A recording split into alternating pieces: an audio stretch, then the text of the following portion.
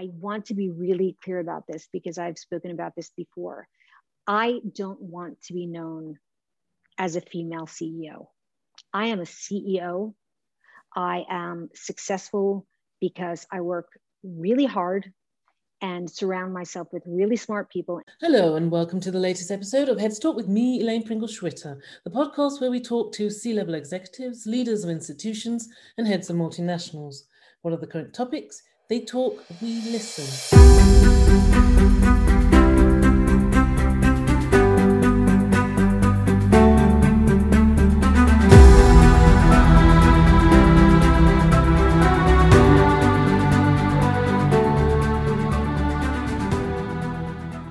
My guest today is a forthright and successful businesswoman in the retail industry.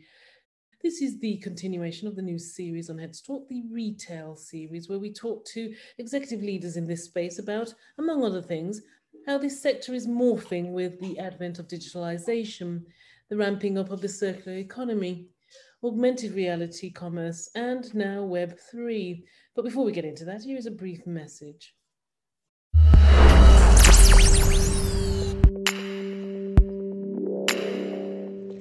I have two passions, creation and communication, and one mission, women empowerment. I linked my passion with my mission and created a silent mentor for women, the Delance Watch. Made by women for women, the Delance Watch is a sign of recognition for women who want to make the world a better place for all. I am Gisèle Ruffert, the creator of the Delance Watch, the Watch Lady. Heads Talk podcast with your host Elaine Pringle-Schwitter. Farrell Robin Morse is the founder and CEO of her namesake business. She has spent 30 years in the retail industry as an executive and has been a leader in the footwear industry for over 20 of those years. This New York-based entrepreneur is a bit of a trailblazer who entered into the very male-dominated business in 2001 and became successful in her own right and on her own terms. Let's begin this conversation now. So without further ado, I'd like to welcome Farrell to Heads Talk. Many thanks for being with us today. Thank you so much for having me. I'm honored. Thank you. Okay, we've got a few questions to get through today. So I would like to start with you telling me and my listeners all about your business, Farrell Robin Footwear, how it started, what does it do, you know, the size, company base, location, branches, you know, the usual stuff. Sure. Farrell Robin is a business that has a mission of empowering women. And we really just use footwear to do that. We see a world where size, age, gender association, financial means, physical limitations don't exist. Mm-hmm. And I'm a firm believer that every woman in the world should put on a pair of shoes and feel like the prettiest girl at the prom and feel honored mm-hmm. and respected. And that is what we do as an organization, using footwear as our tool. Mm-hmm. So what would you say your USP? Is it, you know, sort of shoes for women? What would you say the USP of your organization? So we design and produce footwear for retailers around the country yep. and brands, which is a very unusual business model because we understand the entire marketplace from entry level at $19.99 through higher designer in the 300s with countries of production that are quite diverse based on the consumer that we are focused on. We are shockingly consumer centric. Yep. We have always believed that the ultimate customer, our customer is the consumer, and it is our role to have a point of view, a vision, and offer value as it relates to design, comfort, mm-hmm. And anything that has to do with the footwear industry. Okay, let's talk about ESG. Everyone's talking about ESG. Let's talk about ESG and the sustainability drive across the globe. How is Farrell Robin Footwear adhering to this, and what is the impact on the business? Okay, so this is a real passion of mine. Yep. We have a sustainability department, and really our core values align with the UN's 2030 agenda for sustainable development. Mm-hmm. But it goes beyond that. like we're an organization that is looking at sustainability and ESG in terms of people and process and the product, as well as the planet, because footwear is, as you know, is, or if you don't know, is one of the least sustainable products out there in the marketplace. And our desire to democratize the ability to buy sustainable as it relates to product has taken us on a lot of different goals. So price and sustainability is generally at a conflict with each other. It simply costs more to produce more sustainable footwear. So we can send beaded algae to our factory base, melt it down, and actually have carbon negative aspects of the materials that we're using. And we can use recycled and or organically produced cottons and materials.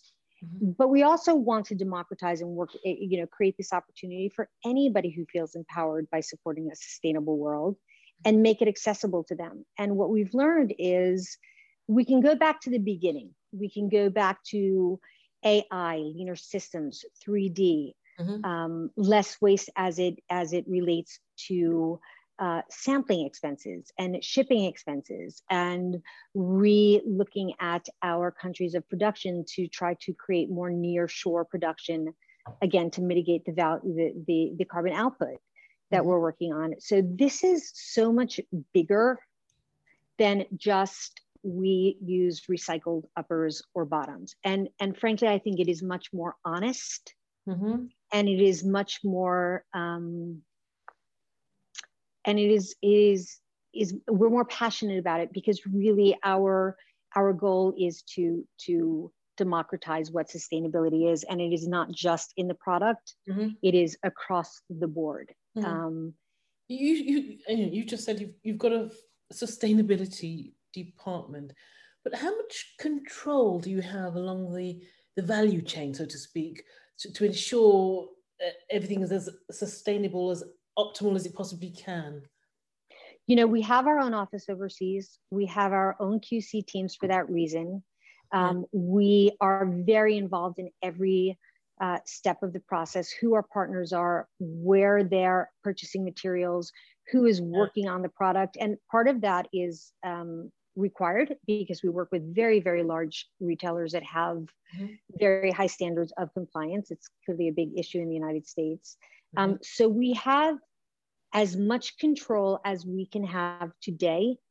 With that being said, this is also I think people have been talking about sustainability for a very long time, but we are still very early in the process. And we haven't aligned on definitions as an industry. Frankly, as a country, I don't think. We haven't aligned on verbiage that is honest. It sort of reminds me of the FDA 30 years ago, when you could write, 100% natural, and nothing was really natural. So we want to do this as thoughtfully, as carefully, and as honestly as we possibly can, with as much transparency as we can offer. And we know that this is a learning process. And my assumption as a CEO and business owner, if I've learned anything in my 30+ year career, it is that you try, you win, you try, you fail, you try, you learn, until you get it as right as you could possibly get it. And that is our goal, just to be really transparent in our learnings and our ability to apply sustainable strategies to our organization. All right, let's talk about another sort of big topic here.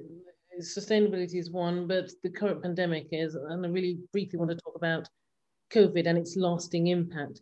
I think we're nearing the other side of this virus, touch wood. So I would like your thoughts on how it has changed things and behaviors and the impact on the retail sector. First, how has it molded your organization or your thinking and your business, Farrell?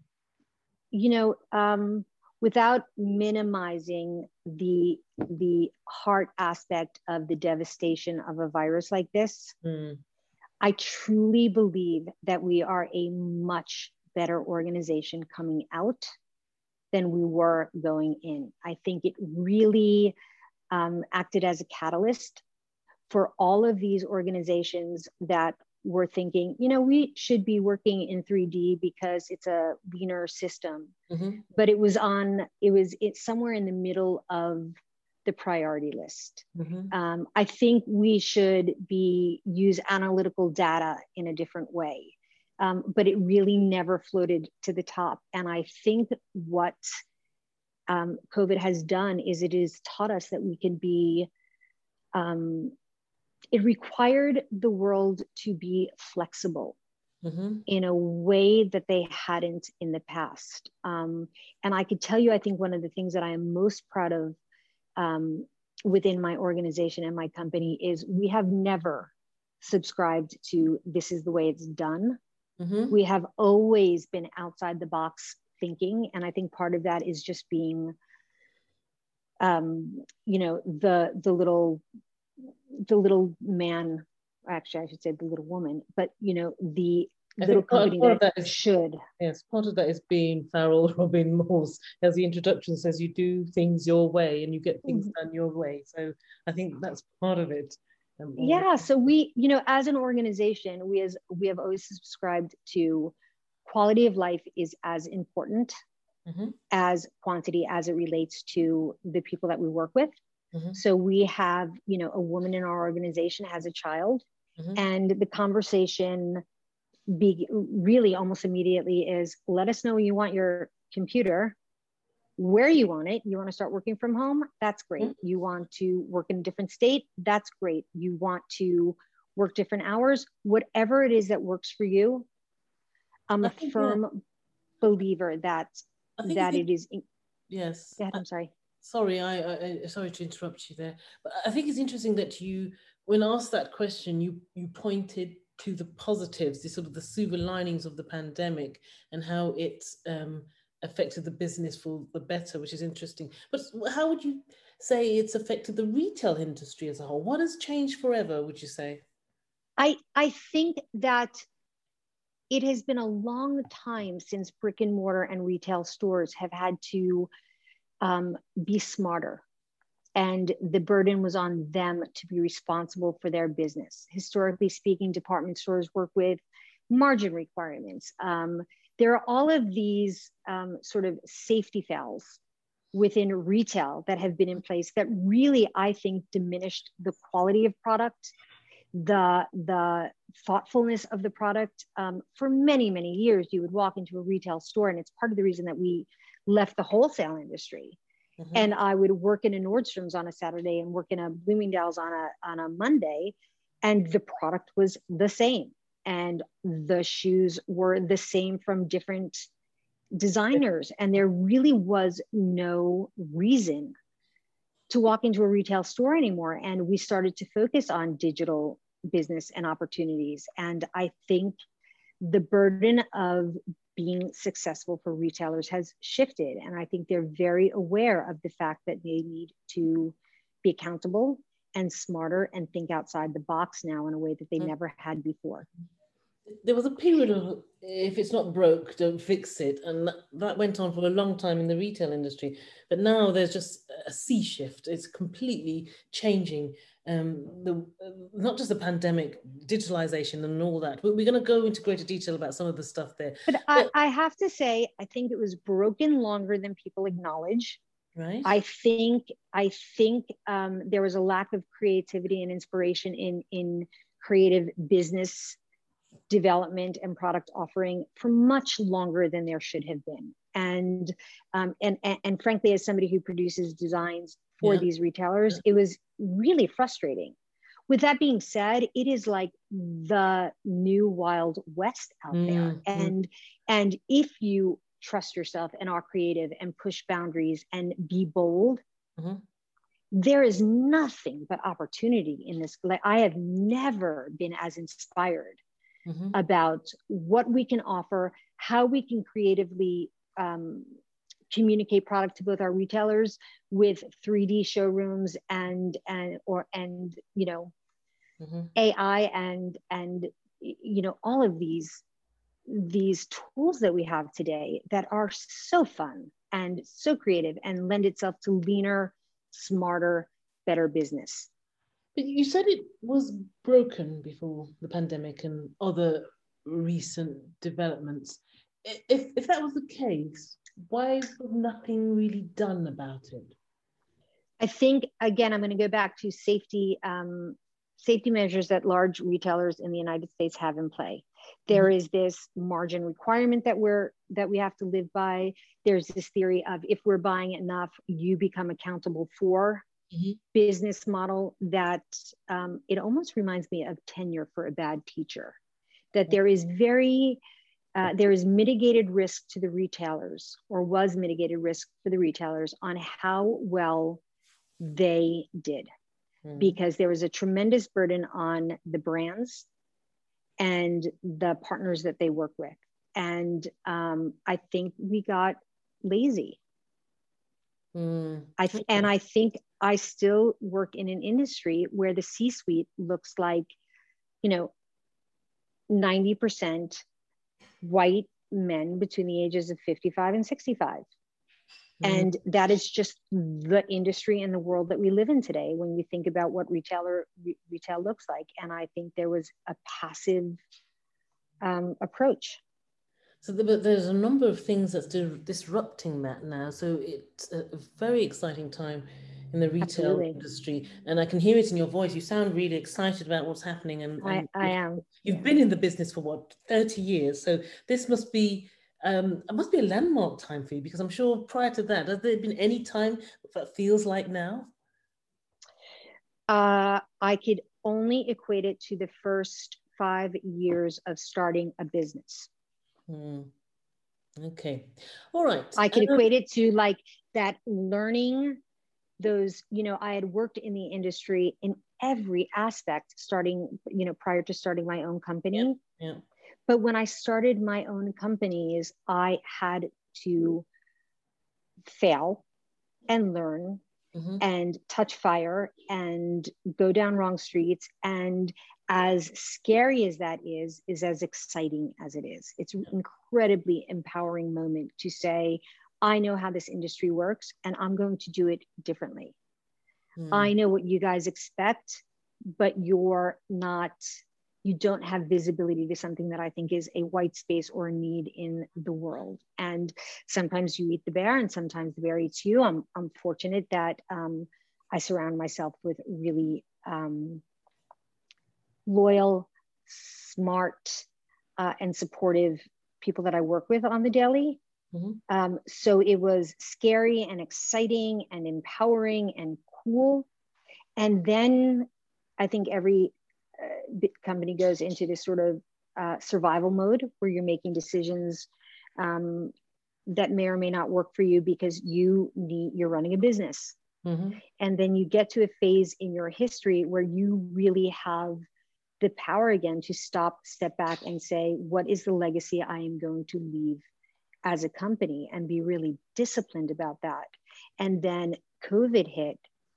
And it was literally like going back to the first years of being in business, where it was all of this creative, outside the box thinking, understanding consumer behavior and how it shifted in the course of 12 months and why it shifted. And I've said this always as a mother of 2 kids, we talk about educating our children, and the reality is, 80% of all jobs that are created within a decade haven't even been thought of when we're starting this process. And there is this sort of recognition of teaching or of working, years or 2 out. I know exactly what you mean. I think there's a phrase where we are teaching our kids for the jobs of yesterday as opposed to the jobs of tomorrow, which is a kind of a scary fact, isn't it? And it's real. And the truth is, I think we have been running businesses in that same vein. That's correct. And I think this it made it undeniable that is not a sustainable business model. Okay, we're going to talk more about your business and the entrepreneurial world. Thank you for the introduction to that. So listeners, hold on. Farrell, we'll talk some more about that. But first, I want to talk about this. In my research on you, your business and the work you're doing, I always do that when I know I've got a guest coming on the show. I do a bit of my own research. There is a running theme.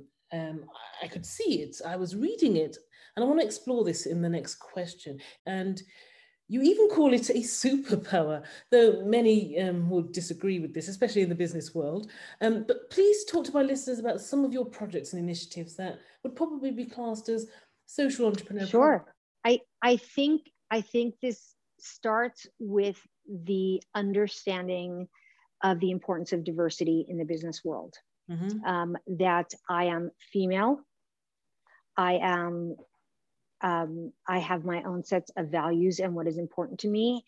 And it never really was in line with what historical businesses felt was important. You know, how much time a human spends in an office I could care less, mm-hmm. as long as they're getting their job done. And this notion of being kind, and that's personal. That is my personal legacy that gets to combine or be displayed through my business legacy. Mm-hmm.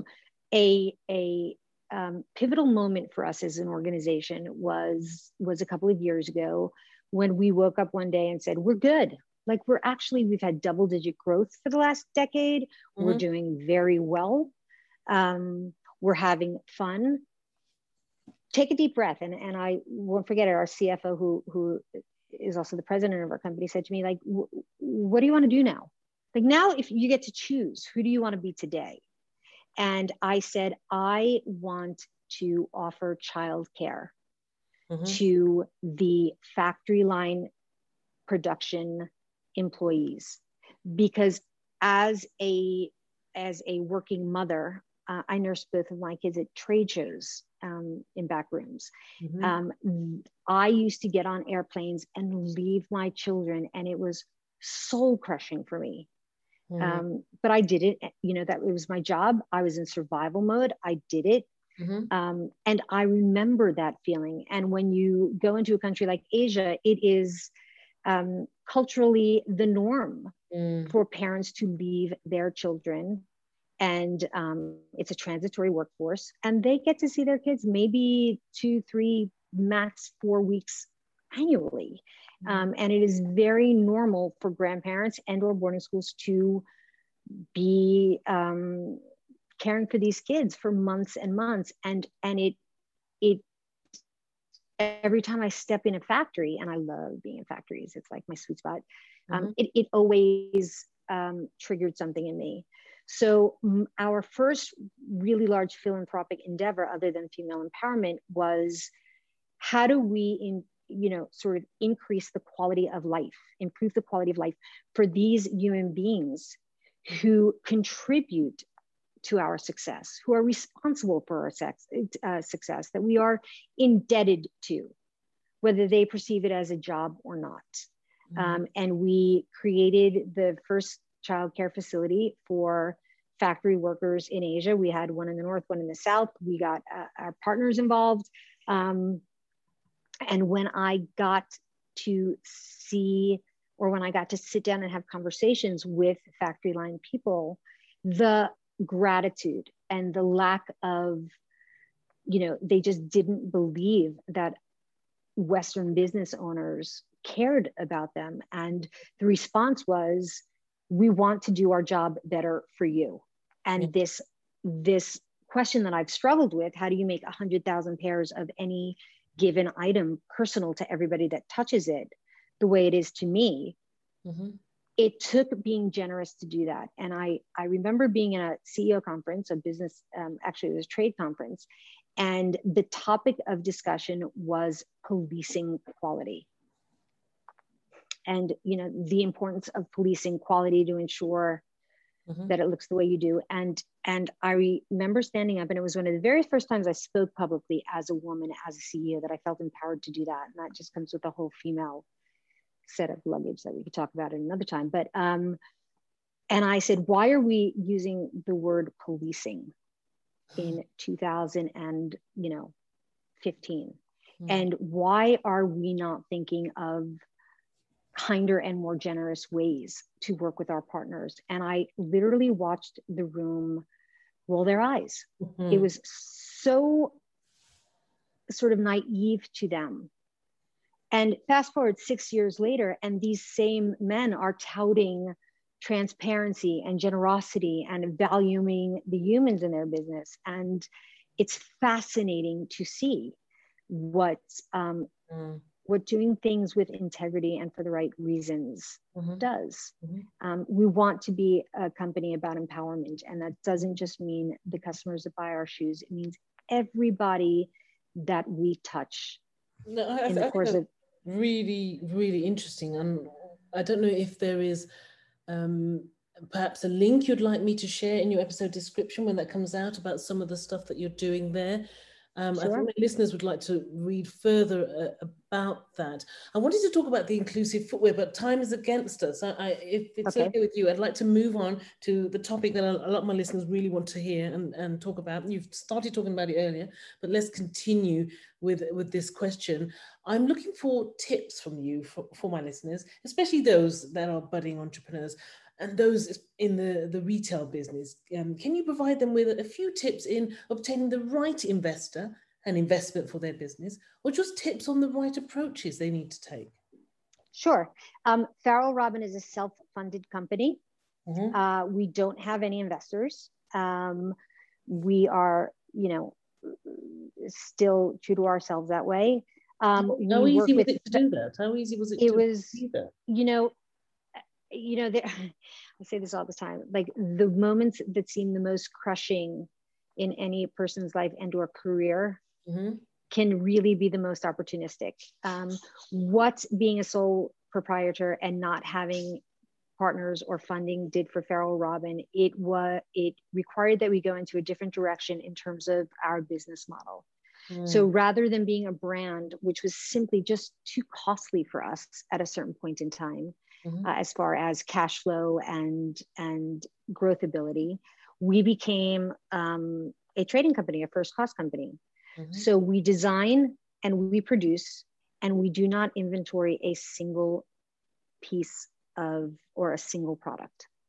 And we, which I love, actually it works for me because as somebody in design, it's like by the time shoes get onto a floor, I'm done and I'm moving on. But really it mitigated our risk.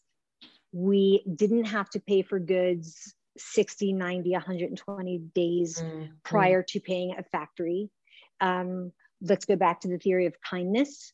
I have had very long-standing, very loyal, very good partners overseas. So that when I need support, they are there. When they need support, I am there. We are honest with each other and supportive of each other. And there is a loyalty beyond, transactional business.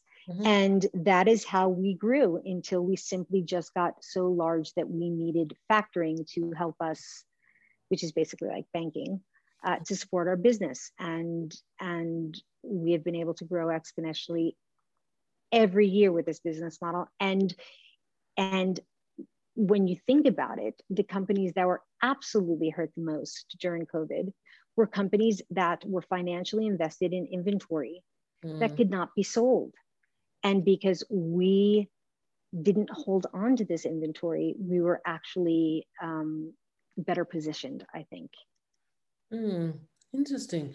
And, on your entrepreneurial journey, what have you learned or even unlearned during your life as an entrepreneur that would be a good takeaway for my listeners?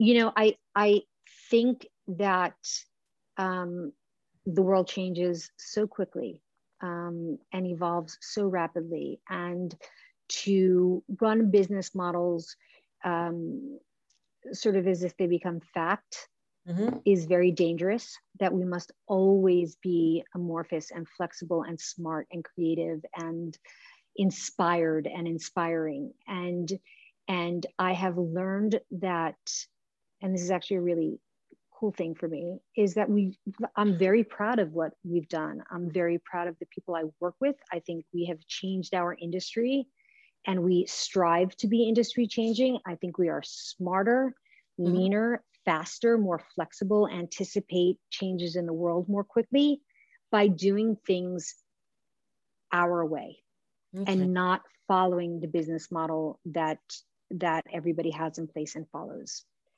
Well, and I will go back just to the question of financing and funding. A huge advantage that Farrell Robin has by being privately owned is that we are not sort of living by a P&L that investors are judging us by. So we can make very bold decisions with long-term goals that public companies or that organizations that are sort of slaves to their P&L and their investors cannot. And that has been hugely advantageous to us and continues to be. Yes, I can clearly see that. Now, some hot topics in the business. Let's talk about innovations and the effect on retail and possibly your business. What are you seeing? If I present them, list them, it would be great if you could just talk briefly about your thoughts in this space and the developments you're seeing, albeit positive or negative. The first is the metaverse and augmented reality commerce. What are the developments here and what are your thoughts in this space? Oh my God, I love this space. I don't think we understand it to its fullest yet. And I think it is evolving so quickly that it's going to take time for us to figure out the exact way to do it right. We currently work in VR. We design in VR. We have a VR showroom, and it is like watching my son play computer games all day. It is so cool and so fun. And that's when I go back to the most inspiring time in the history of my career is to watch a 20-year-old put a pair of goggles on me and teach me how to redesign a shoe that's not there, or to see 3 people in my company wearing goggles and moving their bodies. And it is so nothing that I could have ever imagined, 24 months ago. And I think it's incredibly important. And I think retailers need to really understand opportunities of virtual walls and the ability to try product on virtually and making life interactive, because I think the future is interactive. It is indeed. And I'm flabbergasted by the speed in which this is moving. Not just the retail sector, across the globe, but I assume you must be seeing it quite fast in the retail sector. I don't see it quickly in the retail sector. And that is another example of the lack of speed that we have in adapting a lot of things. And a lot of it is because it's costly, it's risky, it's changing a model that has been in place for a very long time. And most large retailers really have to be very thoughtful about how they do it. But we can go into a meeting and put a pair of goggles on and show them what a virtual wall looks like and show them how to use QR codes to pop things up. And I actually really think it is our responsibility to bring our retailers to where they should be, because these are large companies and the financial implications are huge for them. And they should be thoughtful and careful about how they proceed, but they must proceed. And I am more than happy to take on the burden of what should this look like for you, let's say Target, versus you, let's say Aldo, versus you, let's say Anthropologie, Free People, or whomever it is, because it doesn't have to be the same and it shouldn't be the same. Because frankly, they have, Gen Z consumes differently than a millennial, than a boomer, and we need to recognize that, and how to really focus on what type of technology or virtual world or technology in and of itself that each retailer needs to invest to speak to their customer in the most powerful way. Okay, and the next one, what are your thoughts on the use of NFTs with e-commerce? I love I love the idea of NFTs. My issue with NFTs today is I feel like to a certain extent, it is a privileged commodity. And my obsession with NFTs, or my future thought process, my process with NFTs is, how do we democratize NFTs so that consumers that may or may not have the same pocketbooks can join in on the party? So it's something that we're working on. But again, there is this, how do we empower consumers that, or people in and of themselves, that the world just doesn't think about, because they deserve to be honored and get in on this little party just like everybody else does. But I think they're incredibly important, and they need to be like sustainability, democratized in a way. So you're thinking on the inclusivity of the whole thing. Okay. Yeah. I think it's easy to go out there and to a certain extent, and to give, I'm going to use the words privilege, but I don't want to use it in a derogatory way. I just think it's the reality of the world that we live in. People who have bigger, wallet sizes, or are educated in a way that they can consume more quickly and productively. And I think we need to figure out a way to speak to the world. Yeah. Okay. And the final one, unless you want to add on this one, Web 3.0. I don't even know what Web 3.0 looks like today and what it's going to look like in 12 months and 18 months. What I do know that we must focus on making everybody's life better. However we do it, whether it's through Web 3.0, whether it's through giving consumers that don't have access to sustainability or comfort or shoes that fit them, like the trans community, or women with larger feet, or women with wider feet. Whatever it is our responsibility to take care of the world. And whatever productive method we can use to communicate the most powerfully is the direction that we're going to go down. Okay.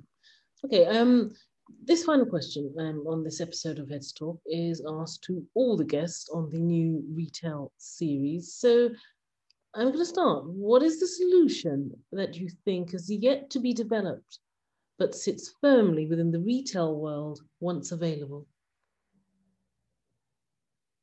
I think the big change that retail is a little slow on is, God, you're going to hate this answer because the way I communicate is probably so different from most of the CEOs and executives that you speak with. But I think there is still a lack of diversity among the C-suite that is productively affecting the way we communicate and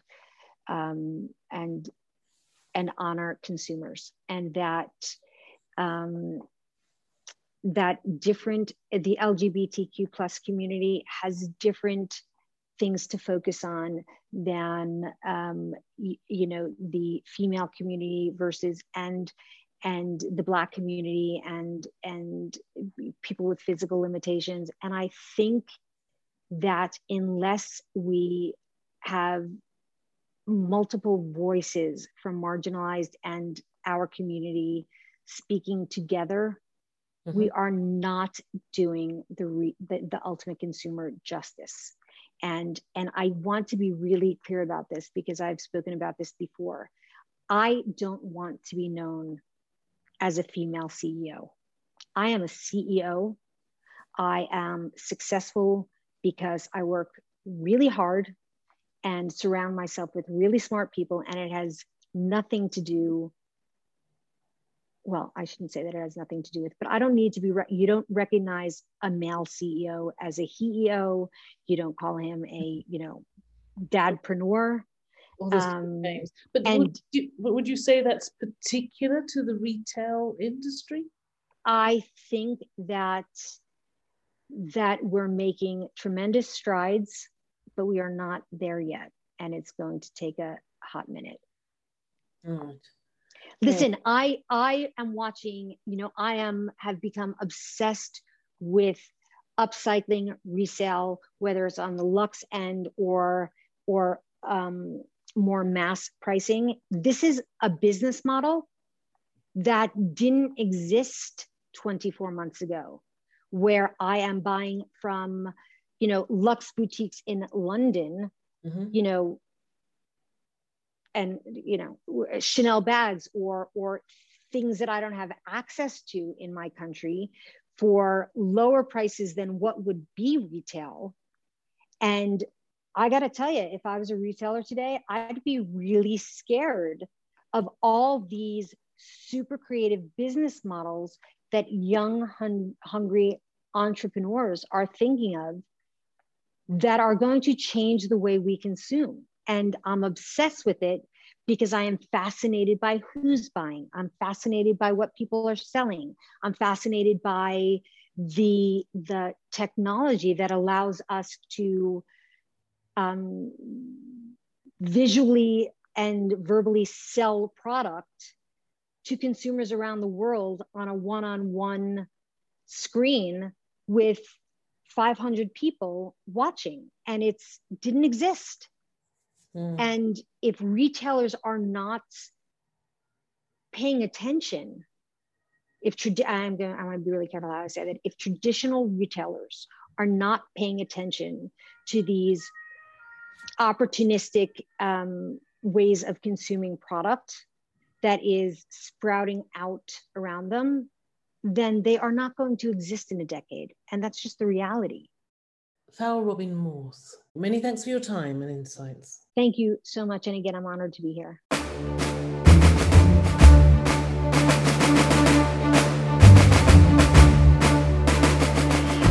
Thanks for joining me today on this episode of Heads Talk. Don't forget to subscribe to the show via my website, elainepringle.com/Heads Talk, or wherever you get your podcasts. Finally, I'd like to thank our sponsors, guests, and you for helping to make the show possible. Please join me next time, where I'll be featuring more executives, C-suite leaders, and heads of multinationals. Heads Talk podcast with your host Elaine Pringle Schwitter.